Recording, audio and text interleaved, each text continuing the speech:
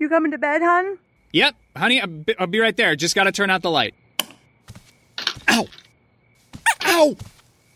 Ow! Ah! Ah! Some things never change. Like your kids always leaving tiny toys on the floor for you to step on. And Geico saving folks lots of money on their car insurance. Sweetie, I think I left the downstairs light on. Please don't make me go. 15 minutes could save you 15% or more. This podcast episode is brought to you by Coors Light. These days, everything is go, go, go. It's nonstop hustle all the time. Work, friends, family, expect you to be on 24/7. Well, sometimes you just need to reach for a Coors Light because it's made to chill. Coors Light is cold lagered, cold filtered, and cold packaged. It's as crisp and refreshing as the Colorado Rockies. It is literally made to chill. Coors Light is the one I choose when I need to unwind. So when you want to hit reset, reach for the beer that's made to chill. Get Coors Light in the new look delivered straight to your door with Drizzly or Instacart. Celebrate responsibly. Coors Brewing Company, Golden, Colorado.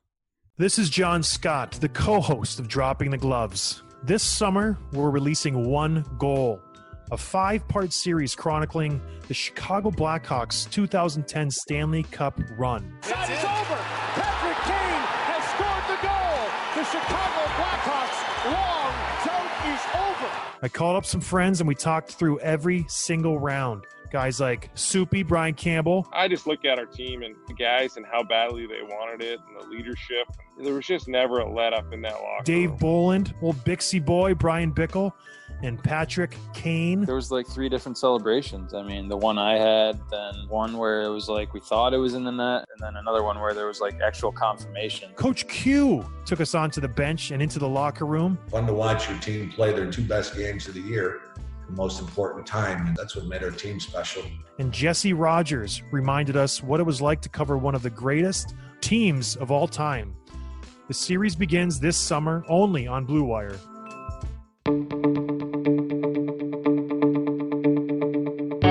This is the Cubs-related podcast presented by CubsInsider.com. My name is Corey. I am joined, as always, by Brendan, and we are recording this on Thursday, July 23rd, which means for 4 teams in Major League Baseball, it is opening day as Brendan and I record this, and that also means that tomorrow, Friday the 24th, the Chicago Cubs play a regular season baseball game at Wrigley Field against the Milwaukee Brewers. And I would also like to mention that Brendan and I, in the Cubs-related podcast, have joined the Blue Wire Network, and you may be familiar with the name because that is also where you can find Ian Happ's podcast, The Compound. We are very happy to be joining the Blue Wire Network, and you will be hearing fewer ads as a result of that decision, and we are looking forward to going forward with Blue Wire here as our podcast host. We are just around, as we sit and record this, 24 hours away from Pat Hughes uttering the phrase, Chicago Cubs baseball is on the air for real for the first time in 2020. It has been a very strange journey to get here. It may be a very strange journey as we continue to go forward, and the situation that has brought us here is obviously not a good one, but we are going to enjoy the Chicago Cubs playing regular season baseball again, and as David Ross has stated, there is a trophy being handed out, and Brendan and I would like the Cubs to have it. So, as part of our preview episode, this is the official preview episode. It should go out late Thursday night, early Friday morning, whenever you guys are listening to this, hopefully before the game against the Brewers. We are going to start. We have about a 20-minute conversation with friend of the podcast, Jordan Bastian. We are very lucky to have his time today. We have mentioned him a million times in his coverage for MLB.com and Cubs.com. Really insightful conversation, obviously, with fans not being able to be at the ballpark for summer camp, spring training 2.0.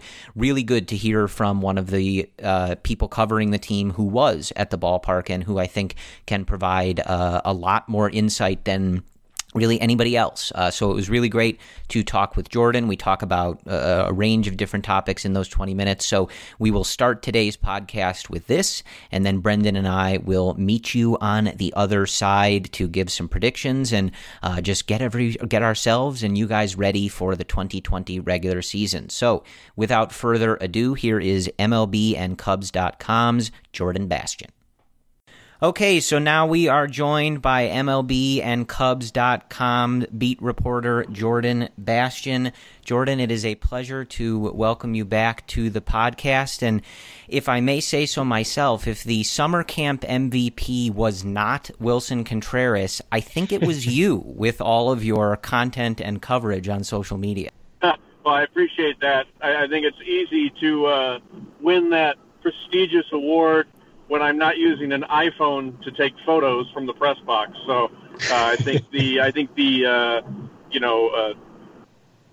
real MVP is my Nikon camera. I think that's what's really helped out here. Well, either way, it is appreciated by the fans, especially in those early summer camp exhibition games that we were not necessarily able to see anywhere else. You were the real hero there. But want to jump into talking about the Cubs. We're on the night before, as we recorded this on Thursday, the Cubs and Brewers opened their season at Wrigley Field on Friday night. And one of the first things I wanted to ask you is related to something that is coming across the newswire earlier today. We have a little bit of a change to this season at the last minute here, as opening day is supposed to start for a couple other teams here on Thursday night. We're getting expanded playoffs. So just wanted to kind of get your gut reaction to. Obviously, I think the sentiment was that this 60-game season benefited the Cubs, just this roster that they have, condensing it down, and their ability to perform in a shorter sprint. I think the initial read was that an expanded playoffs also benefits them, and kind of different than how a team like the Yankees or Dodgers would perceive more teams being in there. But from covering this team and what you know about this team, what's your gut reaction to now kind of the final layout for how this unique season is going to go? Well, I think on one hand, I think I agree with what I've heard some people say, which is if there were ever a time to experiment, I mean, this is it. You've already got such a unique season. They've added the DH. I'm not a huge fan of the extra inning rule as maybe a permanent addition, but I don't really mind it in this setup, especially with the safety precautions and trying to minimize risk. So, hey, let's see how it plays out. Talking to Nico Horner, he said he actually liked it in the minor leagues, but he had a good quote. He said, maybe there's more urgency to end the game when you're in Mobile than when you're in a major league stadium. So, so it'll be interesting to see how some of these things play out. We actually asked Theo Epstein and David Ross about this conceptually today before we kind of heard that this was, maybe going to happen. And Ross had an interesting take on it. He said he had mixed feelings, said he wasn't really sure if he liked the idea of expanded playoffs because he kind of felt that the teams that stayed the most ready during the quarantine period, the teams that prepared the best, and the teams that get through what is going to be just a season filled with tons of adversity, he feels those teams that finish it on top should really be rewarded. And he said he didn't really like the idea of watering down, quote unquote, the playoff field. But when we asked Theo Epstein a similar question, he kind of said, hey, we're ready for whatever they throw our way. Our teams, they think their team's built for a 60-game sprint, and they think along the same lines they're kind of built for an expanded playoff situation. We'll see. I think, as you guys know, a lot depends on the pitching. That's where, to me, the bulk of the question marks are. And when you're talking about any kind of playoff format, whether it's traditional, whether it's expanded, you're only going as far as your pitching takes you. And I think that there's just a lot of things that the Cubs have to answer on that front really quickly this year. Yeah, absolutely. I want to touch on a point that you brought up, which was staying ready through this quarantine. Obviously, you were with the team in Arizona and have seen this team for a little while now. Did anything stand out to you when you were watching them? I know, obviously, you guys were covering this from a bit of a distance at Wrigley Field, but did you get the perception that this team stayed ready, like Ross said? Did guys look any different than they did back in March out in Mesa? Or what was kind of the impression from being there of guys coming back and looking at their readiness, like Ross said? Yeah, I think it varies. You looked at Kyle Hendricks, and this guy came in looking like he was ready to throw an 81-pitch Maddox, and then you looked at John Lester, and he's like struggling to go 2 innings right when he showed up because he took a much more veteran approach, and then you see Wilson Contreras just hitting homers all over the place. And then, you see kind of mixed results from some other guys. So I think it really varied. And also, I'm operating in a vacuum where I'm only looking at the Cubs, and I'm only looking at the Cubs versus the Cubs. Mm-hmm. So I didn't know what to make of that either. It's like, wow, these hitters really are ahead of the pitchers. It's like, wait, is that bad news for the right. pitchers? Like, these are the Cubs pitchers. So it was hard to really know. And then the moment we said that, I think there was the one inter-squad game after we're all writing and talking about how great the hitters look. The pitchers go out and struck out 26 combined in an inter-squad game. So I think it was really hard to get a read. And, I feel for guys like Ross and Theo and the coaching staff, honestly, when it came to some of these final roster decisions, because you only had 3 exhibitions against a rival team to evaluate and get some last looks, because the bulk of your looks were against your own team. And I think that's really hard.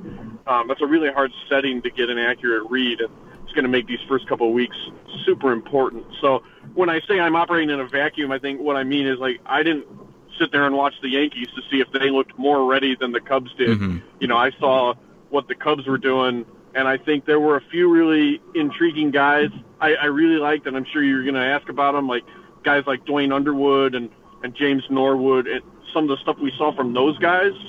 I think the last 3 months, you really saw in this 3-week summer camp maybe some work paying dividends here and help them kind of secure their spot in the team.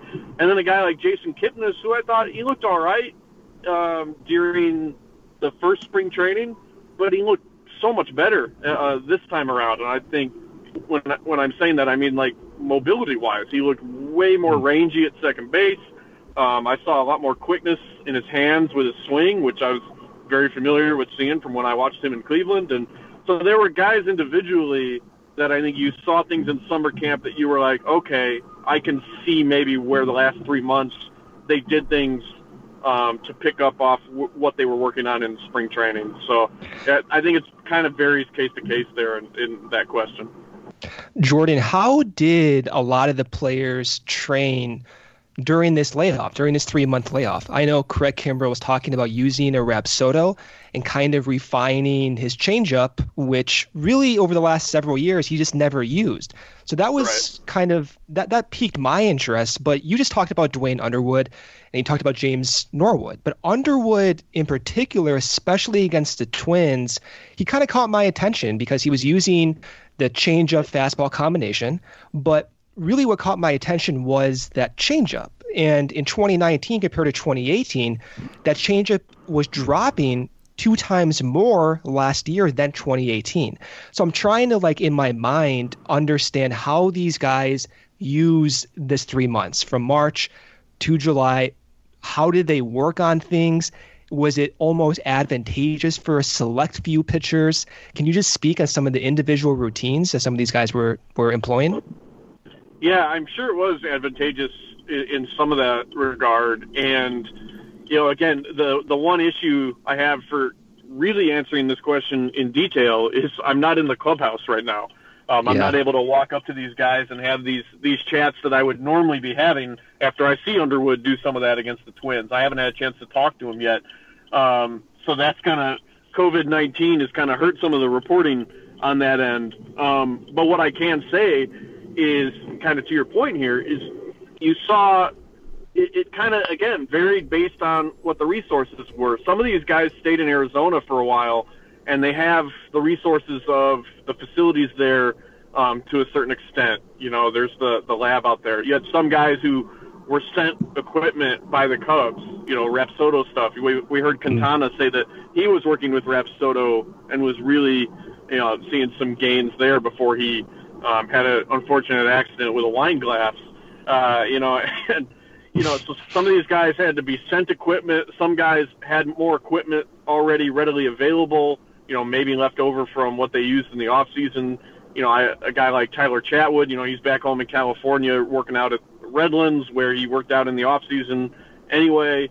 A lot of these guys, if you talk to minor leaguers, the player development department was sending equipment to a lot of these minor leaguers too, just because they had to make do with whatever they had just at their house or in at their local field, and things like that. A guy like Jason Kipnis, he helped build a cage for his old high school in the Chicago suburbs, so he was able to train there, because he helped build that facility, and it's right here sort of in his backyard. So it kind of depended. They had an app that they built internally as a player development department, where guys could submit video, look at video, communicate more directly with player development staff or with coaches and things like that. Anthony Iapoce, the hitting coach, even talked about how much video Wilson Contreras was sending him, and he finally was kind of like, I don't even need to critique this. Just keep doing what you're doing. You look fine.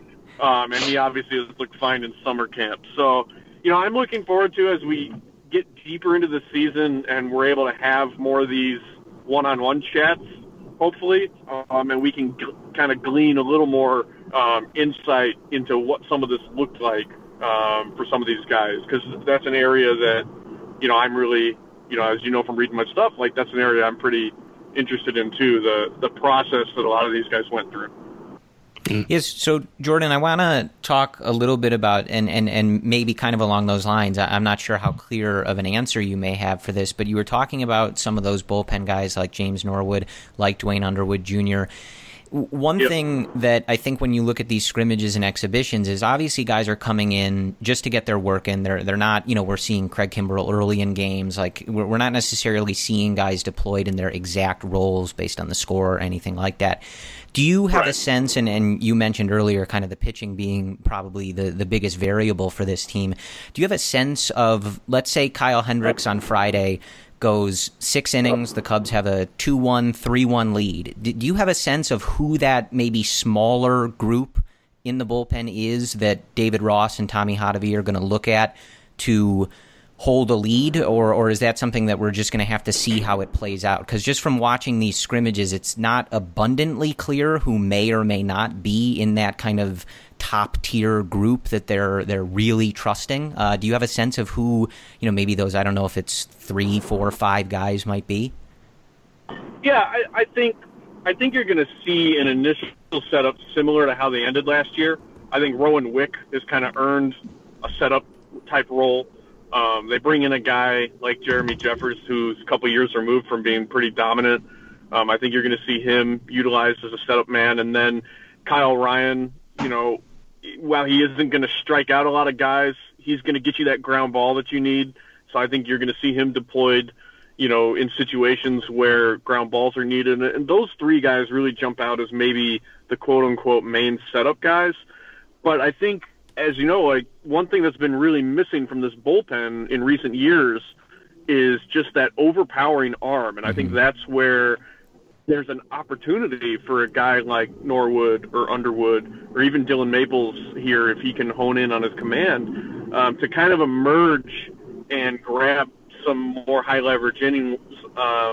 And I think especially that's the case in a shortened season where you don't have the luxury of, a normal year, if a reliever has a couple bad outings and the stats are bloated, you're like, all right, well, we got 5 more months to go, to see these numbers even out. I think Ross and Tommy Hotovy, the bullpen coach, Chris Young, kind of have a challenge here of kind of really having to read what they're seeing early and make some decisions earlier than you normally would. There's not as much time to just let things settle in and figure it out sort of naturally. They're going to have to figure these things out right away. And so one thing I think you're going to see, and I thought it was an interesting point brought by Theo Epstein today when we were talking about Maples, is he said, a guy like that specifically, he throws that elite slider that's one of the best sliders in the game. And really, when you look at the bullpen as a whole, there's not a lot of slider guys in there. So they're going to look for matchups. Like, hey, maybe Maples isn't the main setup guy, but if this situation here has a pocket of the lineup of hitters who are susceptible to sliders, he's the guy that makes the most sense. So you go with him there. Hey, if there's a hitter coming up who really thrives on hitting top of the zone stuff, they're going to maybe avoid a guy, maybe Underwood, who's going to throw that heater up and break her down. They're going to try and find those matchups and see which pitchers match up best with swing paths and platoons and things like that. And they're going to have to really trust that type of information early on and try and figure out which of these guys fit. And then the other point, which you've seen this summer camp, is a lot of these guys have been built up for multi-inning work. Underwood, Norwood, we saw Sadler, Rex Brothers, Dan Winkler. A lot of these guys were built up for multi-innings. So in the event of something like you're saying, maybe Hendricks doesn't get through 6. Maybe he goes 4 and they got to get him out of there, or John Lester's not quite ready. You've got these guys who are maybe stretched out a little more to be bridge arms and kind of bridge that gap to some of the later inning guys that we're talking about. Jordan, I was a little surprised when Ryan Tepera was left off the 30-man roster. And speaking to your point with Dylan Maples, I mean, we all see this stuff with Maples. The slider is just completely off the charts in terms of stuff. Plus, I mean, Maples seems like a super nice dude. Teammates like him. But it still was a little surprising that Tepera was left off in favor of Maples only because he's had the command issues that have plagued him for the last several years. Is there, in your mind, a particular reason why Tepera was left off? Is it a ramp-up issue, or is it truly that the front office just values Maples' stuff and maybe a short inning of work against guys who struggle against sliders? Yeah, there was some actually interesting layers to this one today when we talked to Theo and we talked to Ross. So Tepera, we had a few instances throughout summer camp where guys had delays in testing, or groups of players didn't attend a workout as they were waiting for results of testing, and they never gave us those names. But one thing that Theo said today was Tepera had a handful of instances in summer camp where there were procedural delays, so I think we can figure that out there. And so that cost him a sim game here, a planned inning there, pushed a bullpen session back there, and they really felt that he looked good against the White Sox in his most recent outing, but they weren't comfortable with maybe where he was, and they feel he needs a little more time, and they can buy that because he has an option. They can get him to South Bend, and he can continue to build back up and build that arm strength. I mean, Theo, before we didn't even mention Tepera, and Theo brought that up, just like, hey, don't read more into the Tepera send down than this. Now, on the other layer to that is he said that Rossi fought to include Dylan Maples on the roster, which I find fascinating as well. And when we asked Ross about Maples' inclusion, he really felt that it could be a confidence boost. This guy makes the opening day roster. You get that natural high of making the team, being in the big league bullpen, and this is a guy that they've been waiting to take that next step, lock in, and be the guy they think he can be, potential-wise, ceiling-wise.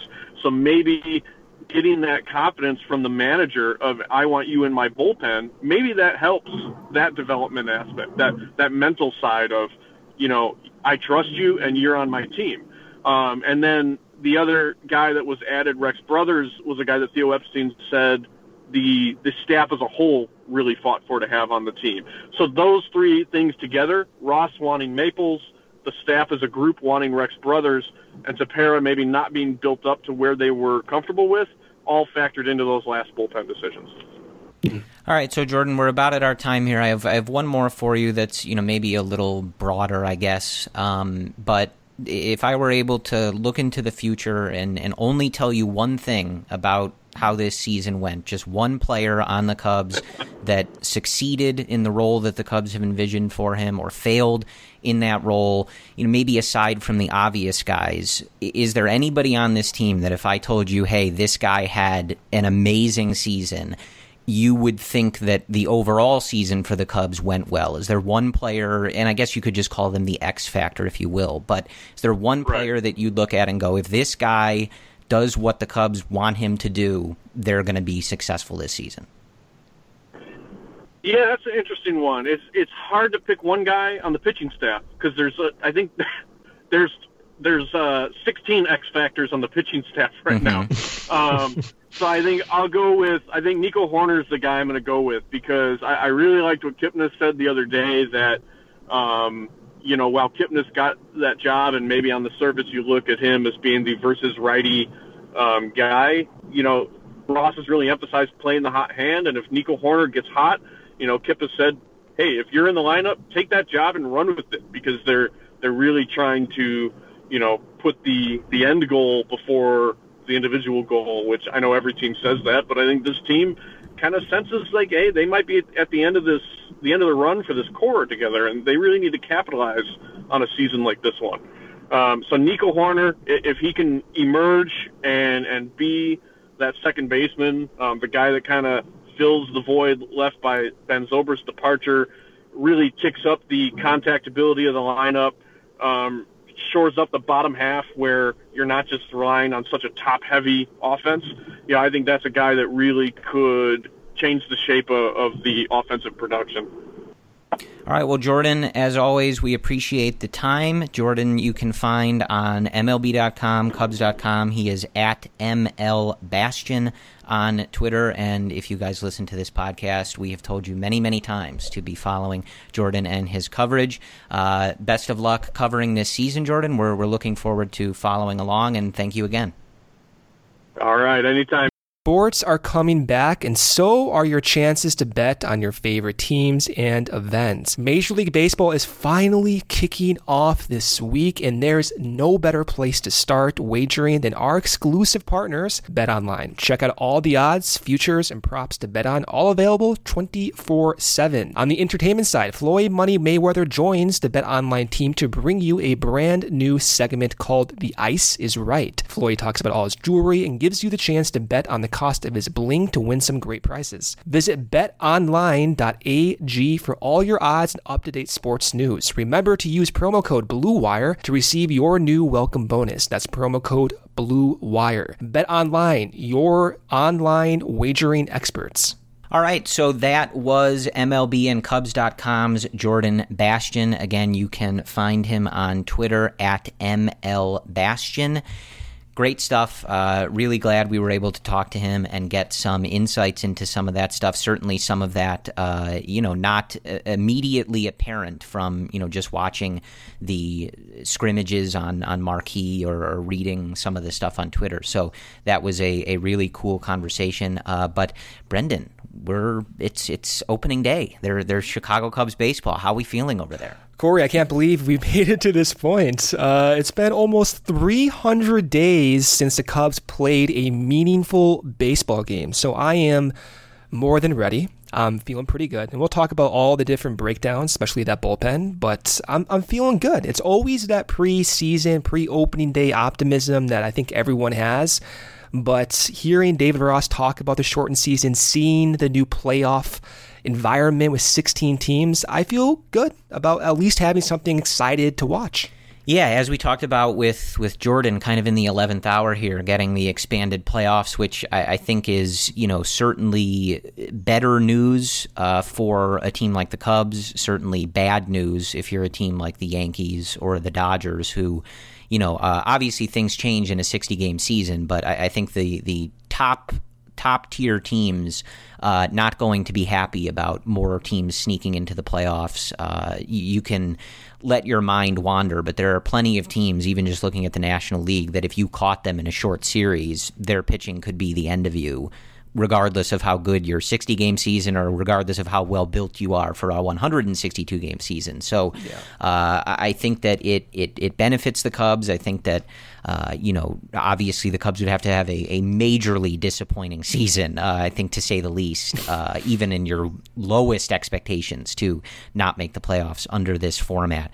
But yeah, we are here. The Cubs and Brewers beginning a 3-game set at Wrigley Field on Friday night. As a reminder, there will be no Friday day games, which is certainly going to be weird. But there are no fans anyway, so this whole thing is weird. So we are going to look at how we feel about this 60-game season. We'll talk about the offense. We will talk about the pitching. We'll offer up, some predictions, and we'll just see how it goes. But it's time to get ready for baseball. And we did get let's start here, Brendan. We did get the Cubs' 30-man roster. Those were due on Thursday, and obviously there were some questions about exactly how kind of that back end of the 30-man roster was going to be filled out. Maybe some surprises. I think. I don't know how surprising they are, but some things of note. Daniel Descalso placed on the 45-day injured list, so he is off the 40-man roster, but he stays in the organization, so he is not on this 30-man roster as he's on the injured list. He looked to hit a foul ball in the exhibition against the Twins on Wednesday night and then kind of hobbled. It looked like he landed wrong or whatever. Obviously, he's had, foot ankle problems before.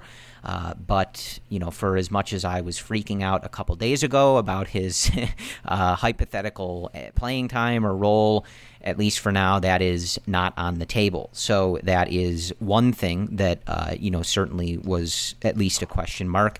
Obviously, Jose Quintana, you saw him throwing. If you looked at some of the footage on Twitter today, on Thursday, he is working his way back, but not really sure when he's going to be able to actually be a factor for this Cubs team. So he's, of course, not a part of this 30-man group. And then just looking at the bullpen, I'm going to read all of the relievers for you, as I think that's kind of where the surprise may or may not have been. The only other thing I would note, Josh Phegley does make the roster as the third catcher, and Ian Miller, I know, is someone that we were wondering if he may have a role, not on this 30-man roster. So perhaps he joins at a later date, but not in this initial group. So the relief core will be as follows: Craig Kimbrell, Jeremy Jeffress, Kyle Ryan, Rowan Wick, Dan Winkler, Dylan Maples, Brad Week, Casey Sadler, Dwayne Underwood Jr., Rex Brothers, and James Norwood. So I know there were many, many names out there that we've talked about this entire offseason and the regular spring training and summer camp, but that is the group that makes the initial cut, as we talked about with Jordan Bastian just a few moments ago. If you were listening to that part of this podcast, we talked about someone like Ryan Tepera and how some of this may change, and was based on when guys showed up to camp and things like that. So that is the group. So Brendan, looking at what we have here, obviously we knew that the rotation for a while now was going to be Yu Darvish, Kyle Hendricks, John Lester, Tyler Chatwood, and Alec Mills, although I guess not necessarily in that order to start. The outfield group, the infield group, pretty much I think what we were looking at. Anything jump out to you about this initial roster, especially in light of some of the things that Jordan may have offered up, especially on someone like Dylan Maples? Well, I think that's what it is. I think Dylan Maples making the team is, for me, my biggest surprise. Rex Brothers right behind Maples would be my second surprise. But I was hoping that we would see Rex Brothers just because he was throwing like 97, 98 in spring training and also in summer camp.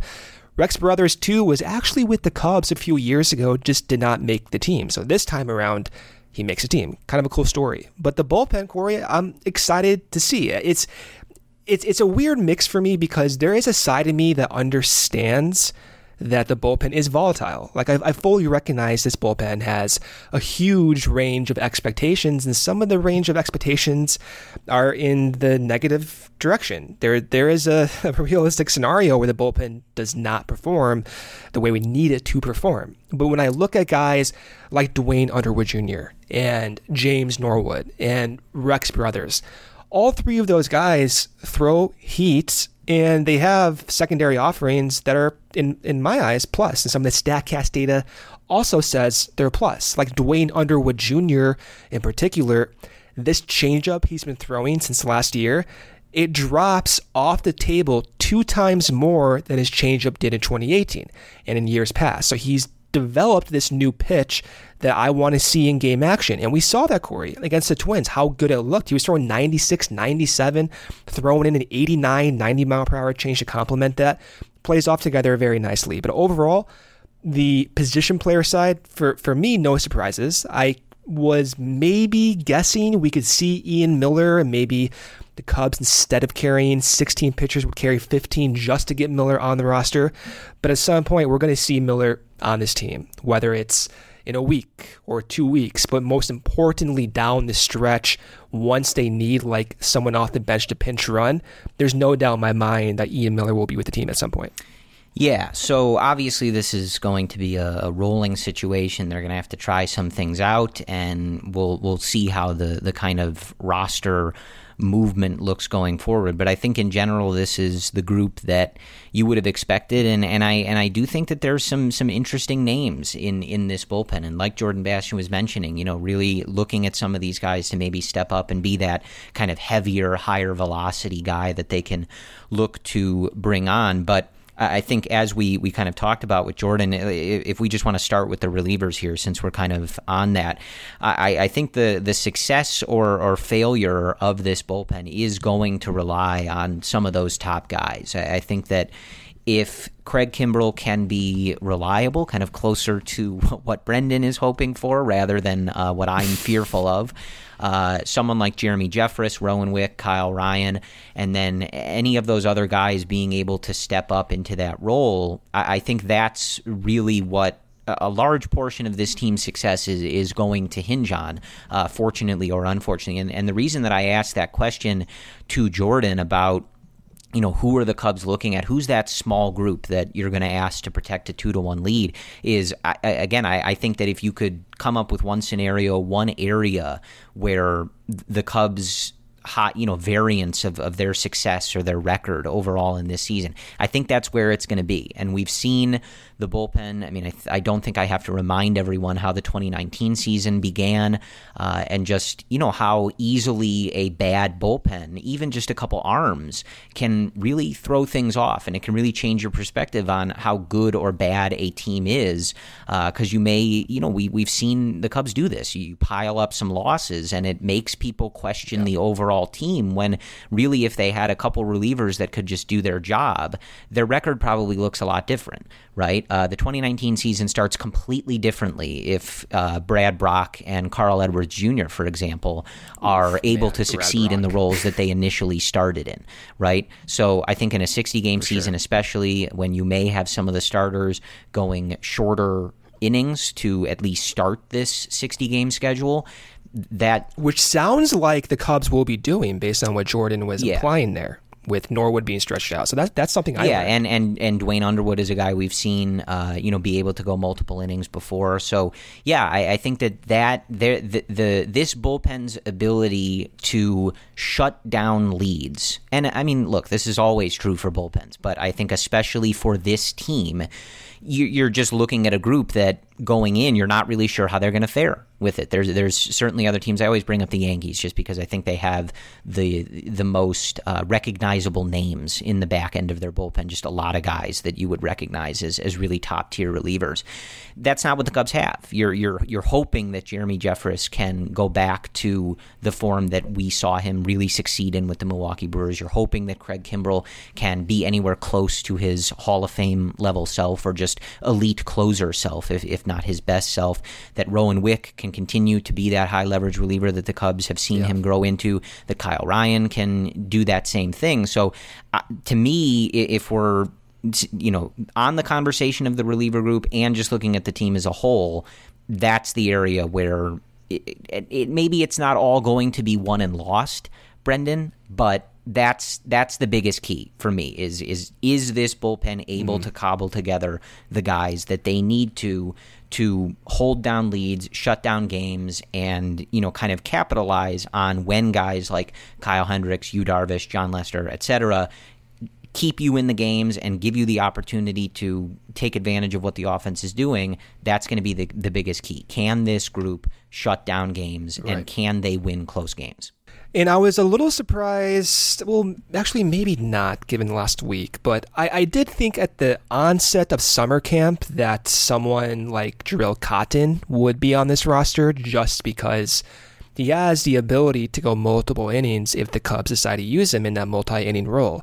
But talking to Jordan and saying that Dwayne Underwood Jr. is being stretched out and James Norwood is being stretched out a little bit to go multiple innings. That to me is a big deal because Norwood is someone who throws 99, 100 miles per hour. So I'm thinking he's gassing out. There's no way this guy can go just 2-3 innings. He's at max maybe a 1-inning guy. But if he does go multiple innings, that's something in my mind that I'll be monitoring closely. So Cotton, unfortunately, we saw him get shelled his last outing in summer camp, so maybe it has something to do with it. But I still think at some point we will see Cotton just because he has that durability. But in terms of like the actual projections for this bullpen, it's a little bit middle tier if we look at just like FIP, for example, as a readout.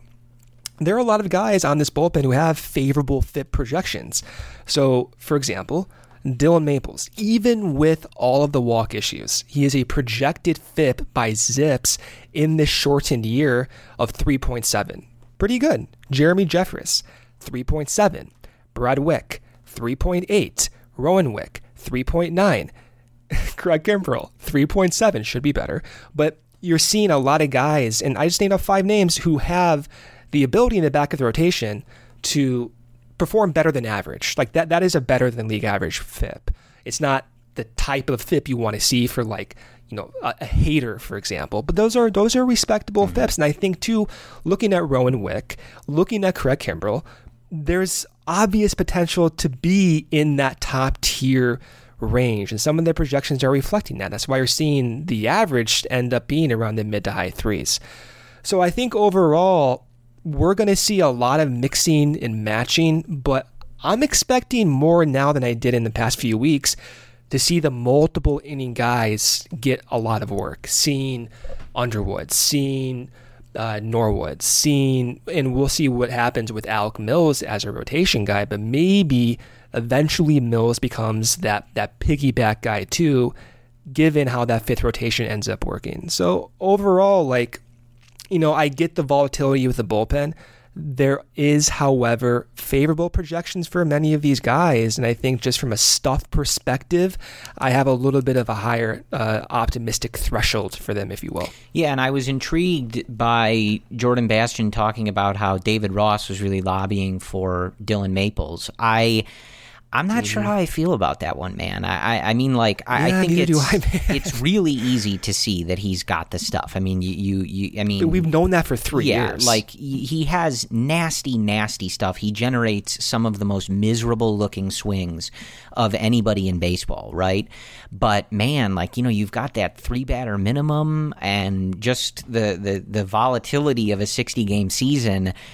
I don't know. I'm just saying I was a little surprised to see him on there because even in these scrimmages and exhibition games, we've seen some of the same exact command issues we've always seen. And I mean, in that game on Wednesday night against the Twins, a few wild pitches. I think they called one of them a pass ball, which is just so mean to Wilson Contreras. You can't call pass balls when Dylan Maples is out there. Come on.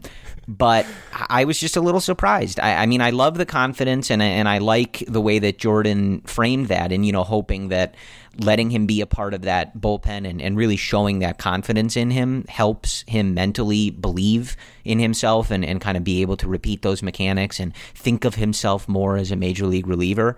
But it's a wild ride with Dylan Maples. That's all I'm saying. So I was at least a little surprised that he crack that group. Yeah, and we'll see how flexible these rosters are. These are by no means finalized. So if you wanted to see Ryan Tepera, you're going to see him at some point. Whether that means Maples is the first one off the roster or Norwood, that's going to be determined relatively quickly. But don't be I guess, a little startled that this roster is set in stone because it is malleable. It will be changed given how the Cubs perform, not just this week, but in subsequent weeks. And I think we're going to see them use that taxi squad a little bit more flexible than what we've seen them use like Iowa in a regular season. You have a little bit more urgency with David Ross as manager, a little bit more urgency with a 60-game season in general. So this is going to be a revolving door. Don't get too, I guess, engaged with what we have right now because it will change. Yeah, I think that's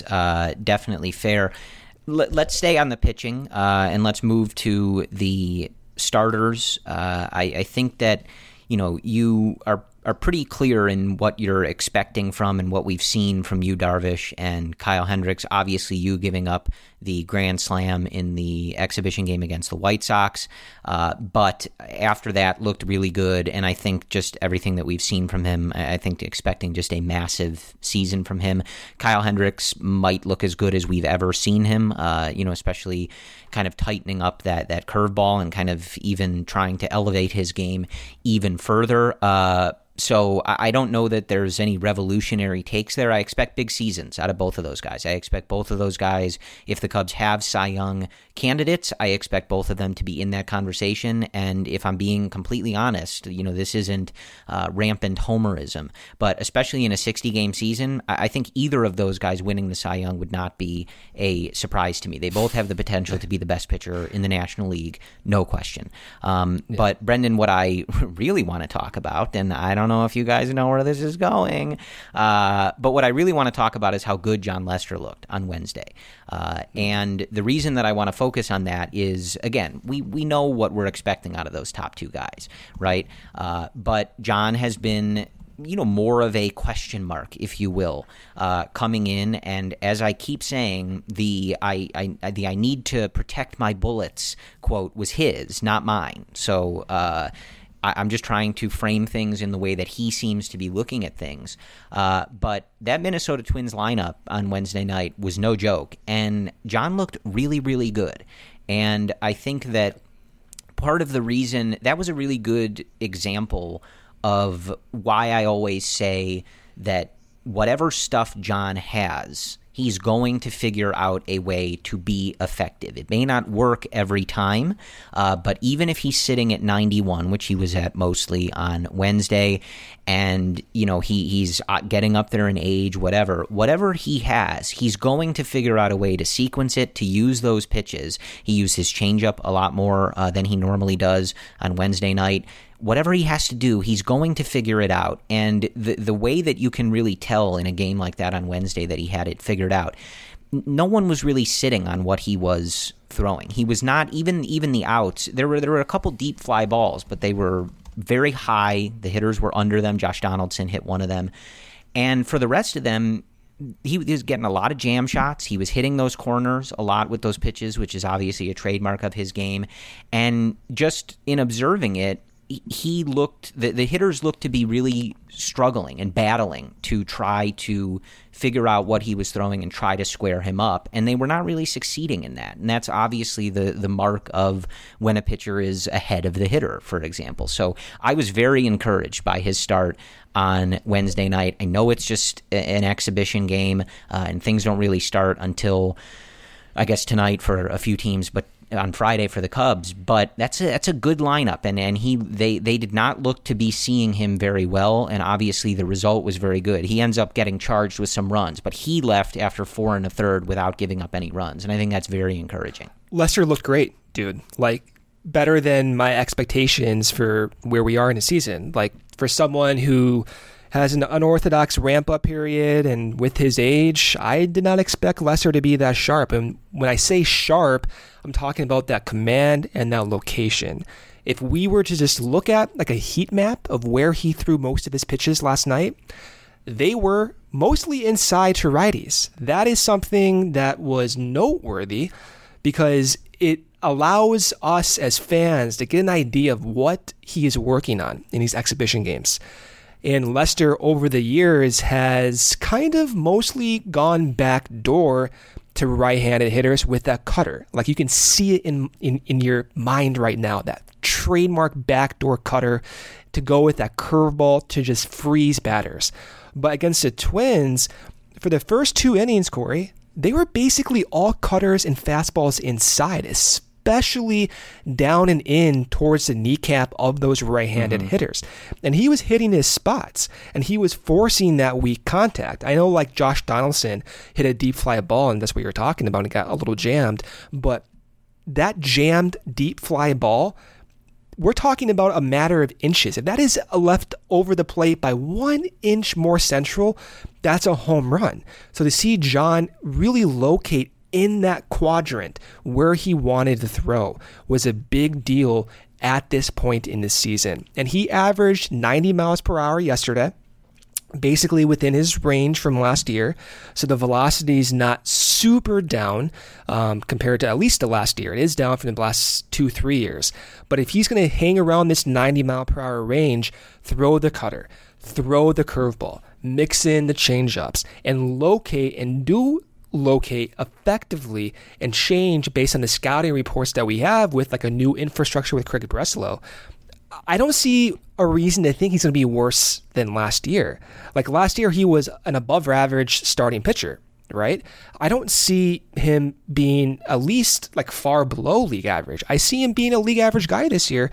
And for what the Cubs need in that middle of the rotation, you couldn't ask for more. Again, this John's getting up there in age. There's no denying it. But if he can command his fastball, his cutter, like he did against the Twins, then to me, there's no reason to think he's going to be, going off the cliff here in terms of value. Yeah, I think, again, like you're trying not to read into too much of one exhibition game, but he was really good, and that's a really tough lineup. It was one of the best lineups in the league in 2019, and then they added Josh Donaldson. So that was no joke, and especially pitching in a park like Wrigley Field, and he was really good. And I think part of the reason to focus on him, aside from my own propensity to focus on him, which you guys know, is having a guy like that with his potential and his pedigree. When you're looking at him in the rotation, he's laid out as the 4, but in reality, you're looking at him as the 3. Over my dead body on this podcast, will we ever expect Tyler Chatwood to be better than John Lester? But you and Kyle are those guys, like I said, that should compete for a Cy Young, that you're looking at as more of kind of the prototypical ace of this rotation at this moment in time. John Lester as your 3 is a good place to be, right? Like, he was really good, and he showed, I think, in that game on Wednesday that wherever his stuff is at, like I always say, he's going to be able to figure it out. Some days it's not going to work, and this is similar to even someone like Kyle Hendricks. When you're working with a particular type of stuff, if you're not precise and you make those mistakes, it sometimes gets killed. And we've seen that before, and the mistakes happen, and they're going to happen. But I think that John showed on Wednesday that he's got it in him to work with what he's got. And I think it's just a question of health. And this is something, again, that John and David Ross have been talking about.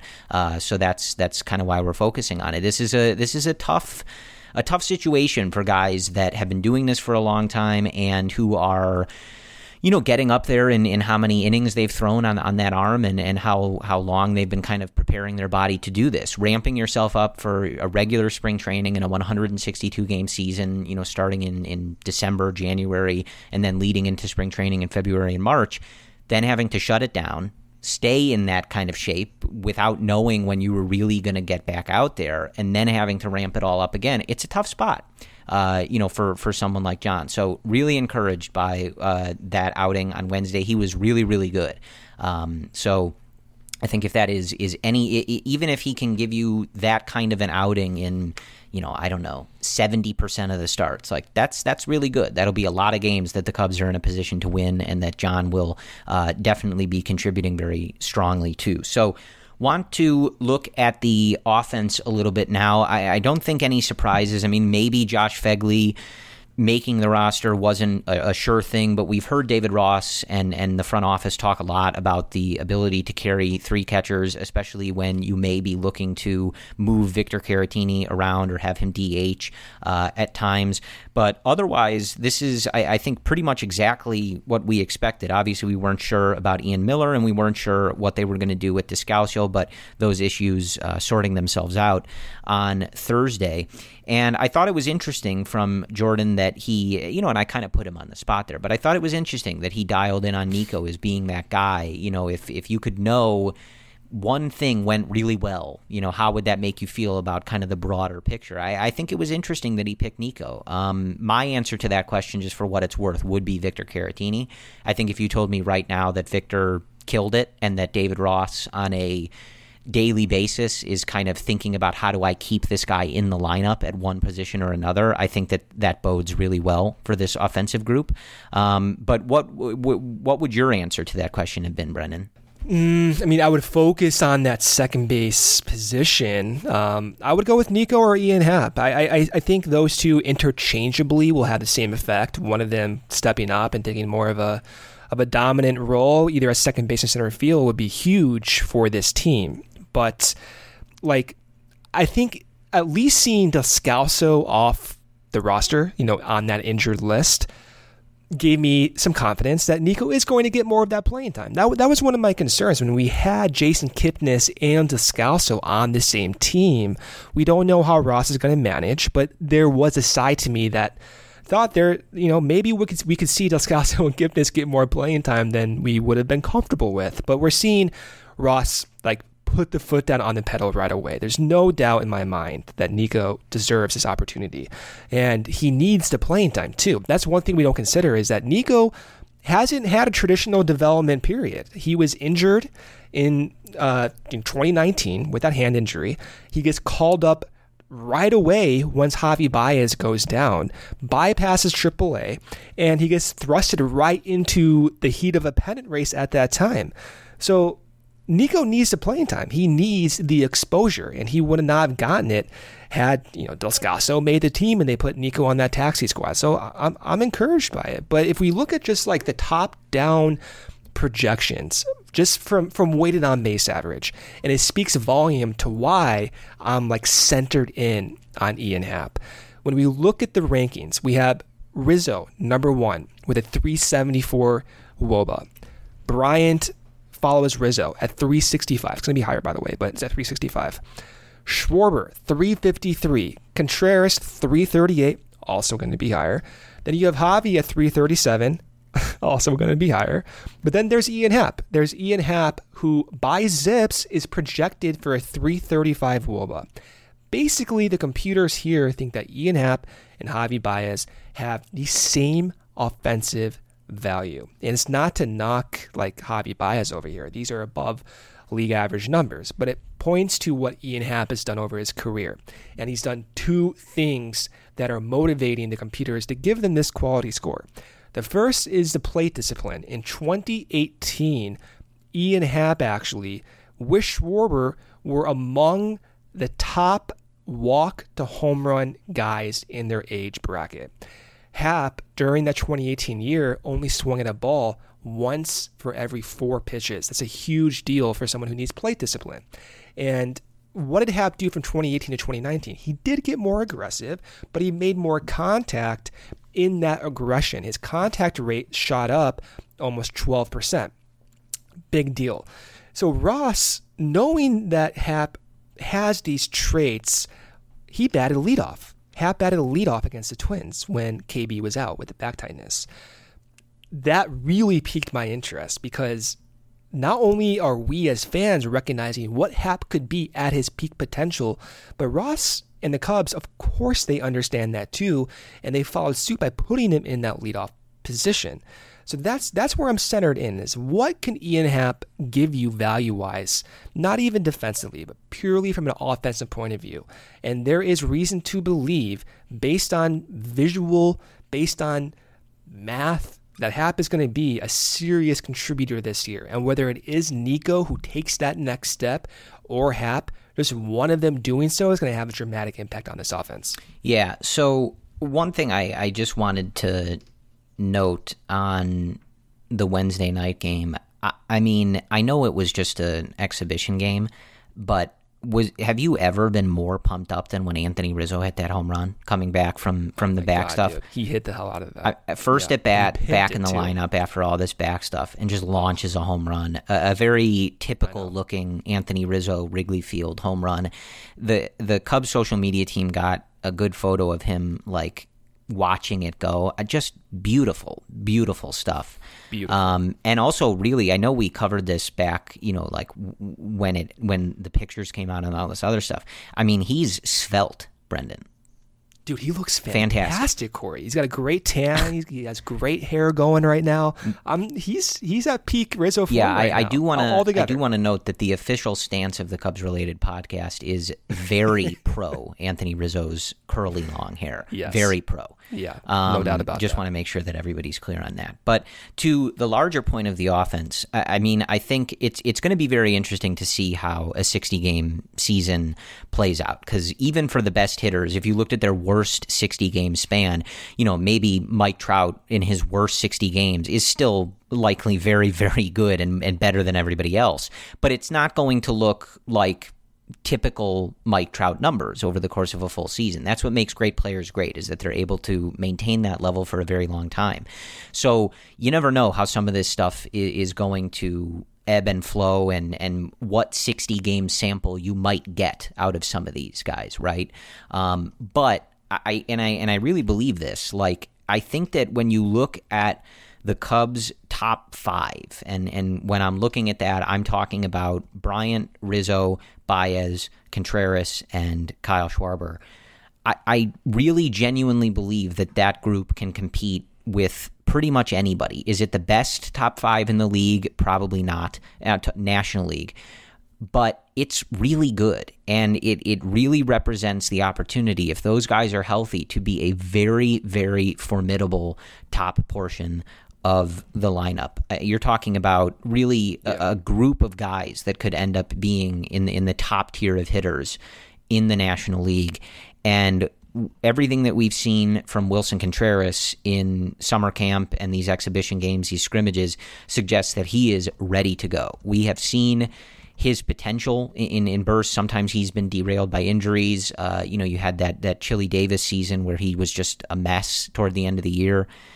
But he's shown that potential, that he can be an absolute offensive force, and he looks dialed in right now to live up to every expectation of him as a hitter. And if Kyle Schwarber is where he was in the second half of 2019, I mean, we make this comparison all the time, but he was putting up better numbers than Castellanos did, right? And we know the fanfare around Castellanos, and this isn't an argument that it was okay to not re-sign him, but it's just an argument that, like, Kyle Schwarber was really, really good, and he has the potential to be a really good hitter.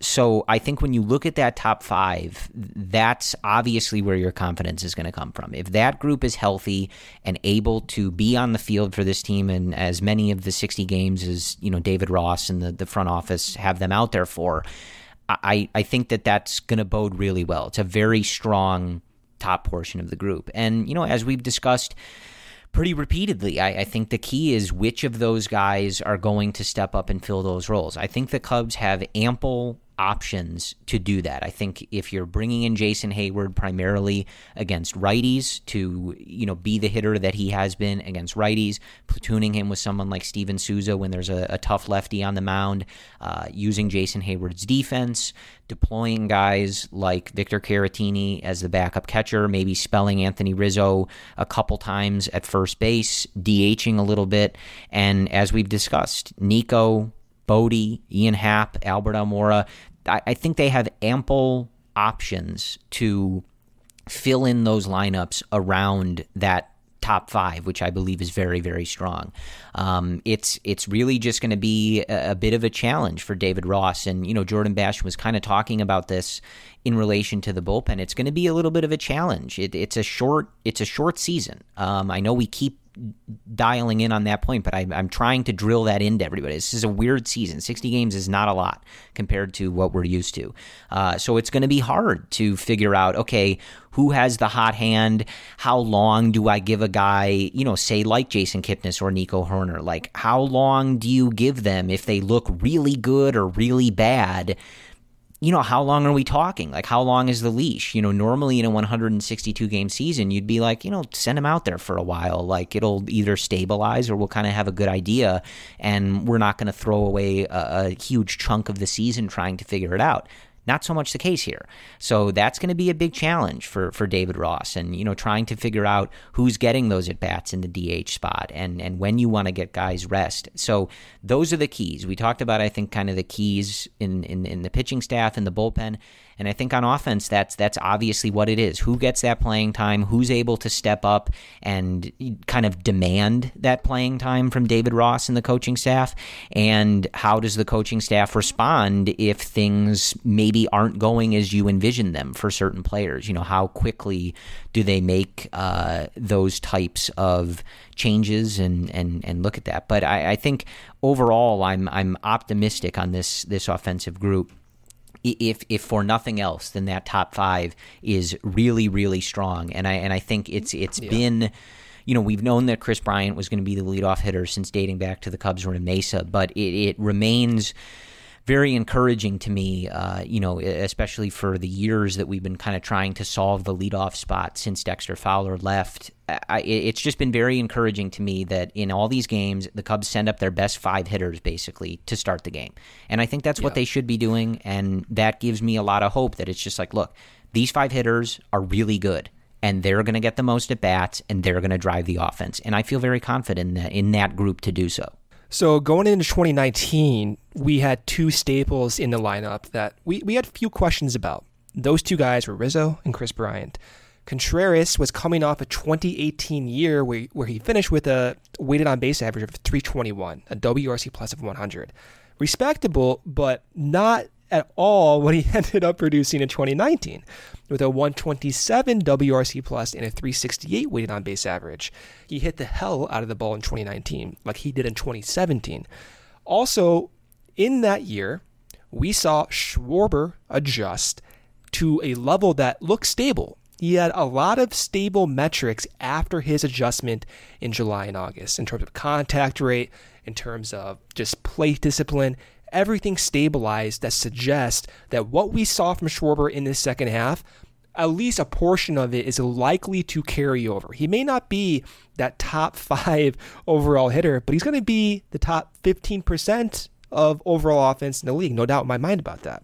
So Contreras and Schwarber, they developed last year, and towards the end of 2019, what happened? Ian Happ finally adjusted, and I don't want to say like finally in a bad way. To his credit, he made some really difficult adjustments, and he started to make more contact, as I said previously. So we had Happ, we had Schwarber, we had Contreras all grow and evolve to the point that when we're looking at 2020, at least for Contreras and Schwarber, they're in our top 5, no questions asked, and we're confident they're going to produce. And Ian Happ, his ceiling, as we know, is monstrous, in my opinion. It's monstrous. When you have someone at that age with the athleticism, with that power potential, with the plate discipline potential, and the capacity to adjust, which he's shown, that signals he could be the next Schwarber or Contreras that we saw in 2019. So that is what's giving me confidence going into this year, is we have now a more dynamic top of the lineup where we not only can slot in Chris Bryant and Rizzo and even Javi in that top 3, but now we can include Contreras confidently. Now we can include Schwarber confidently. And we have guys lurking behind those top 5 with Ian Happ, with Nico Horner, David Bodie, and the list goes on. Even Jason Hayward, right? So that's the staple of this team. If there's anything that's going to give me confidence about this year, it's going to be exactly that core. It's going to be that top 5 of the order, because for the first time, I think in our fandom following this core, those top 5 guys have never clicked all at once. And I think finally, Corey, they're going to click at once. Kris Bryant's going to be healthy. Contreras is going to be healthy, rested, because you have 3 catchers. And you're going to have Ian Happ making these adjustments. You're going to have everyone, I think, unless something dramatic happens in a bad way, finally, these guys clicking at once. I knocked on wood. Don't worry, guys. We're all set.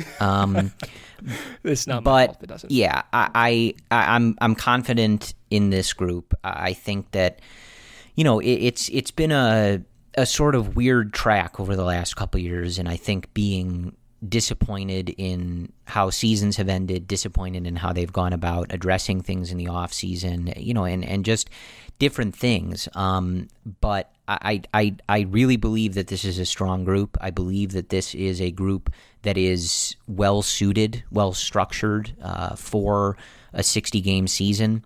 And, I think, look, like in a short season, you're going to have an expanded playoffs. It's going to be wacky.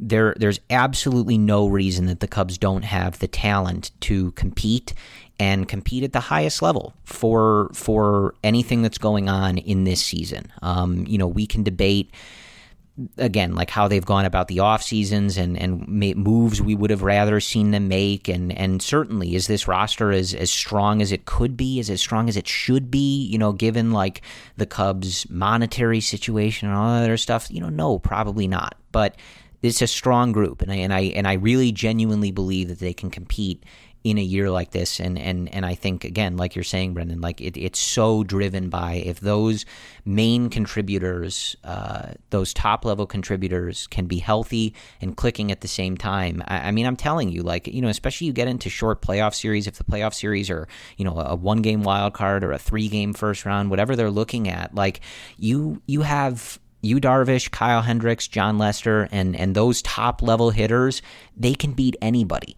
Right? Like, are they a better roster than the Yankees? No, I don't believe that, right? But can they beat them in a short series? Definitely, right? So it's all about just staying healthy and seeing if finally this group can kind of come together and play at that high level all at once for a short sprint here. But I think, this has been this is a longer episode than necessarily normal, so we'll start to wrap it up here. But just in a general sense, Brendan, what are you expecting come Friday night against the Milwaukee Brewers? Kyle Hendricks and Brandon Woodruff kicking things off for a strange season. Like, how are you seeing this? How are you seeing this playing out? How are you going about viewing things as a fan? I mean, I think the listeners of this show know the type of fan we are, how we react to things and things like that. Has any of your perspective changed because of everything that's gone on here? Like, just give us the mindset come tomorrow night. Nothing over summer camp has shifted my thinking, to be honest with you. I thought going into summer camp, the bullpen was the biggest priority to see how it would settle out. And there were a few surprises. I mean, again, seeing Maples is probably the biggest surprise, followed by Norwood and Brothers, but I'm feeling the same way as I did back in March. I think what we have is a wide range of possibilities. But the cool thing about this season, the 60-game season, is that we know the Cubs, if they get hot, can go on these monster tears.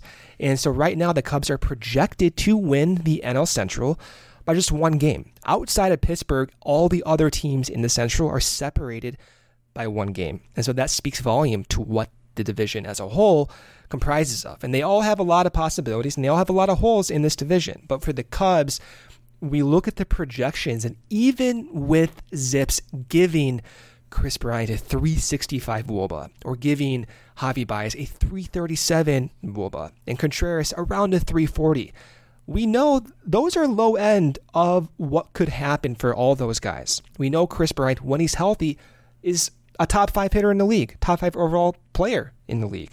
We know when Contreras is not hurting his hamstring and working with Chili Davis, he's the best hitting catcher in the league with the best arm in the league, right? And we see Javi Baez, when he's healthy and not breaking his thumb, he's one of the best hitting shortstops in the league. But Zips is rating those 3 guys on the lower end of the offensive value projection because in years past, they've had extremes. They had extremes with Contreras in 2018. They had extremes with Javi in 2015 and 2016, right? So those are going to weigh down the projections, and as a result, they're going to weigh down the win probability for this Cubs team.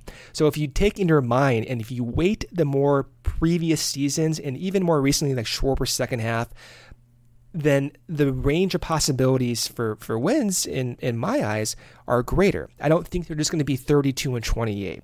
I think if they click and the top 5 performs how we expect them to perform, I think 35 wins actually is realistic and somewhere in that like middle tier of their overall projections.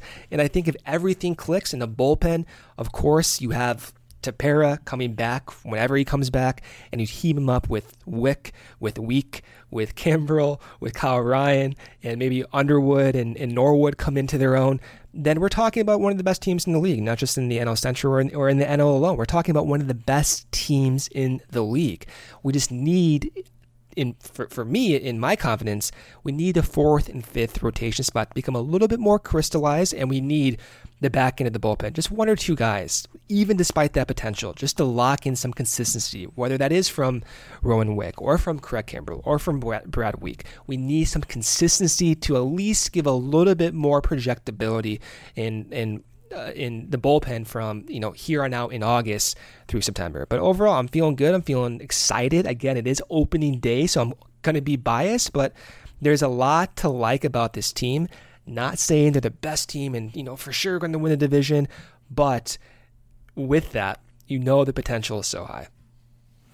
Yeah, if you've been listening to this show for any number of years, especially since the beginning, you know that despite how insane Brendan and I can seem, and despite how much we can harp on the littlest thing that concerns us as it relates to the success or failure of the Chicago Cubs, when it comes to opening day, we are always exceedingly optimistic for whatever reason. I think that's just the Cubs fan in us, right? Hope springs eternal, and that is how it goes on this podcast. I was half expecting you to say, I think they're going to win 45 games or something like that, right? Like just something crazy. Because, usually when we do this podcast, we're like, I could see them winning 100 games easily, right? 30, 35 and whatever it is, 35 and 25 is respectable. Yeah, so that's like I'm in the same boat. And really, like, what it comes down to, and I look at kind of the way that you and I talked a lot about the 2019 season and what was happening and how that kind of fell apart at the end. I think you and I talked a lot about how they were better than that. And I believed that then, and I believe that now. They are a better team than Milwaukee. They are a better team than St. Louis. Cincinnati's a little weird. They're kind of a new ragtag group that they've assembled, so it's a little harder to say, but I believe that the Cubs are better than them. And I believe that they are better than the way that they completely fell apart in the 2019 season. A lot of that was due to injuries and stuff, bad bullpen stuff, but they're just better than that. They were better than letting a Mike Schlitt-led Cardinals team win the division. I believed that then, and I firmly believe that now. They're just a better group. They have better players, and they should be better than that. And I think that one thing that we've talked about since David Ross took over, and just based on what we've seen in Mesa and over here in Chicago at summer camp, I think David Ross has this team in a different place than Joe Maddon did. We're not going to relitigate that. We've talked about the transition and the meaningfulness of it all and yada yada, right? Joe Maddon's a Chicago Cubs legend. You're not going to hear us talk about otherwise, right? Okay. But I think that this team, they are better. This group is better and should be better than being one of the worst base running teams in the league. They are better and should be better than being one of the worst defensive teams in the league. We should not be talking like we did in 2019 about how frequently this team is making mistakes and screwing up rundowns and throwing to the wrong base, right? Some of this is just the trash can that's, not on the team anymore. But they're better than that. They're better at leading the league and outs on the bases. The Chicago Cubs, that just shouldn't be a thing. They're better baseball players than this. They're better base runners than this. And we are not far removed enough, even for certain parts of the roster, from a team that was excelling in some of these areas en route to winning a World Series. A lot of the players are different, but a lot of the players are the same. So this group is just better than this. They hold themselves to a higher standard than what we saw in the better part of 2019, and I firmly believe that they are going to be better than they were last year. And I, again, like maybe it's just Cubs fan optimism, but this group is very strong. The top level talent on this team can compete with anybody else's. It's obviously going to be a test in the rotation, on offense, and in the bullpen, how that depth comes in. And when you look at a team like the Dodgers or the Yankees, those questions aren't as plentiful when you talk about depth, and that's why they're looked at as proverbial favorites to finish in first and make the playoffs and win the World Series, whatever. But this Cubs group has the top level talent to compete with anybody. I firmly believe that, and I think that especially in a 60-game season, everybody's starting healthy and they're all going to be out there. I think they're going to prove it, and I look at quotes like we mentioned on the last episode from Anthony Rizzo, where he said that David Ross demands and expects perfection, and that is what we are trying to give to him. For all the talk about what it was going to be like for David Ross to manage a group that he played with and stuff like that, guys that he's still close with, the main sentiment that seems to be coming from all of these guys when we hear about it is that they respect David Ross so much and who he is as a person, who he was as a player, and who he now is as a coach, that they want to be the players he believes they are and deliver the performances that he's expecting of them. And I expect them to do it. So that's where I am. I don't have a specific number of wins for you. I don't know. 60 games is weird. So many games against the same teams. I have no idea. I think this team wins the division. I think this team is good. And I think the stars of this team really drive things. And I think they carry the burden. And I think this is a successful season for the Cubs. However you want to phrase that, they just expanded the playoffs today on Thursday, so it's hard for me to offer up like I think they're going to win, the division series. I don't know, right? Like let's just take it day by day. But I think they're going to be good. I think they're going to be a competitive group. I think they're going to be the better team on the field for the majority of these games. And I think that there are a lot of guys in this clubhouse and on this team that are not pleased with how 2019 went, and even going back to 2018, even though they won 95 games. Like I think that their intent to prove some people wrong, and I think their intent to rewrite some things that we've seen from this team in the last couple of years. So that's my sentiment. I think it's going to be successful. I think this group is going to do well, and you can put Brendan and I both down for them winning the division. I think they win the NL Central, and we'll take it from there. But I think that is where we will leave you, Brendan. Any final words as we get ready to go here? We did it. We got through the offseason, Corey, with like no action. We got through a global pandemic, and honestly, the lasting sentiment I have is just like thank you to all you guys listening. I mean, it was a challenge at times, Corey. Like recording, not just like finding content. We can talk about content, but like this is a podcast, so it's not reality, but it is challenging to like find a way to talk about baseball when it seems like the world is collapsing. So in a weird way, like doing this podcast and having an audience, you guys like continue to tune in, has helped, at least I can speak for myself, have helped me like mentally get through this process. So that's what it is. Like, thank you. And I hope that we get through this season, we can continue to enjoy, and this team continues to stay safe, and the rest of the league continues to stay safe. But we got to this point. I'm a little surprised we got to this point, but I'm going to enjoy it as long as I can. Yeah, I think that's well said. It's going to be weird. It was weird listening to Pat Hughes over these exhibition games kind of describe Wrigley Field, but without the fans, and just talk about the situation going on in the country and the world. But I echo Brendan's sentiment, and I said this on the last episode. We're very grateful, for you guys listening to this podcast throughout this whole process when we've had nothing, tangible to talk about.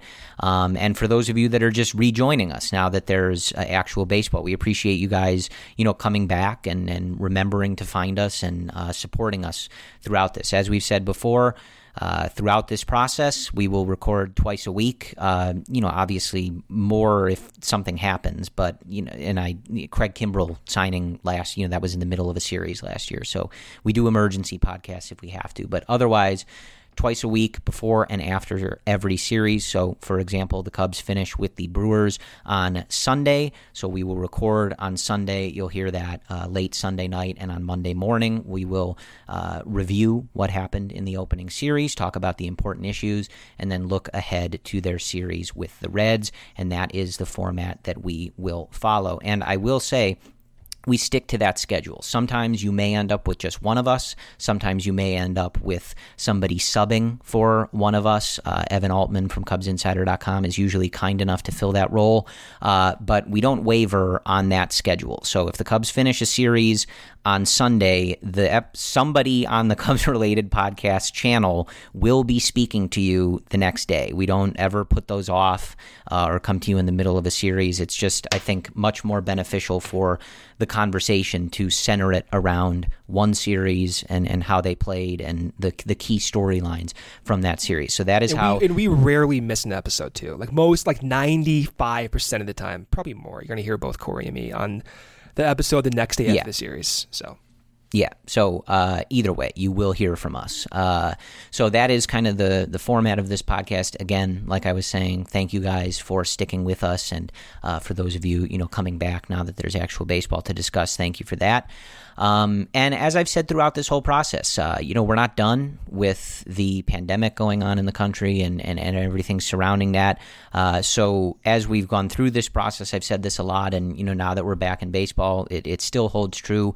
Hope you guys are hanging in there. Hope that everything with your health, the health of your family, your friends, your coworkers, everything with your job is okay. And maybe that's the best that we can hope for. But you guys have supported us just by listening to this podcast for a long time, interacting with us on social media, and we want you guys to be in a good place. So I sincerely hope that is where the beginning of the baseball season finds you. And, if it's not, you can reach out to us. And if there's, anything we can do, even if it's just chatting about baseball to, lift spirits or whatever it is, you guys support us and we're here to support you. So thank you for that support. The regular season is here. The Cubs and the Brewers playing on Friday night at Wrigley Field. And I think that hopefully with whatever else is going on in your life, I know that the Chicago Cubs fill a very significant void in mine. So I hope that you are able to enjoy the season. Obviously, for a lot of us, that kind of depends on how the season goes, so it's a little easier said than done. But, this is, I say this all the time, but watching the Cubs play baseball, there are a lot of people that don't understand what it's like to be a Cubs fan or just to be a diehard sports fan. And watching the Cubs is genuinely my favorite thing in the world to do. It is when I'm at my happiest. It's when I feel the most normal. It's when I feel the most comfortable. And I am very, very glad to have that back. You can contact me about that sentiment again on Friday if Almora's in the starting lineup or something like that. No, I'm kidding. But I'm really glad that they're playing baseball. I sincerely hope that all these teams and all these players and all these employees are able to carry this all out safely and maintain their health and everything with everything that is going on.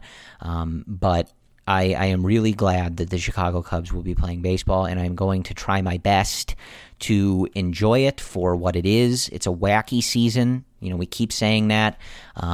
Expectations and standards and projections and all that. We'll see how that all plays out. It's going to be a sprint. It's going to be unique. It's going to be weird, and hopefully it will be fun. But more than anything, I'm very, very glad that we will be able to come together virtually on social media, however we're able to do it, and do what we all love to do and do what is one of our favorite things in the world, and that is watch the Chicago Cubs play baseball and come together as one larger family and root on the Chicago Cubs and try to, in so much as we can from a distance, will them to victory and success. So again, thank you for sticking with us throughout this very unique off-season and multiple spring trainings and things like that. We really appreciate your guys' support. We will be here for you before and after every series the Cubs play, twice a week. And let's do it, folks. It's time to strap it on. It's time to do the thing. So we are ready to watch David Ross and the boys go out there, represent the Chicago Cubs, represent us, and cheer them on. So that is what we have to say to kind of lead things off. And we always end by saying the same thing, but as we are on the cusp of opening night at Wrigley Field, we say it with a little more vigor than we normally do. Go Cubs.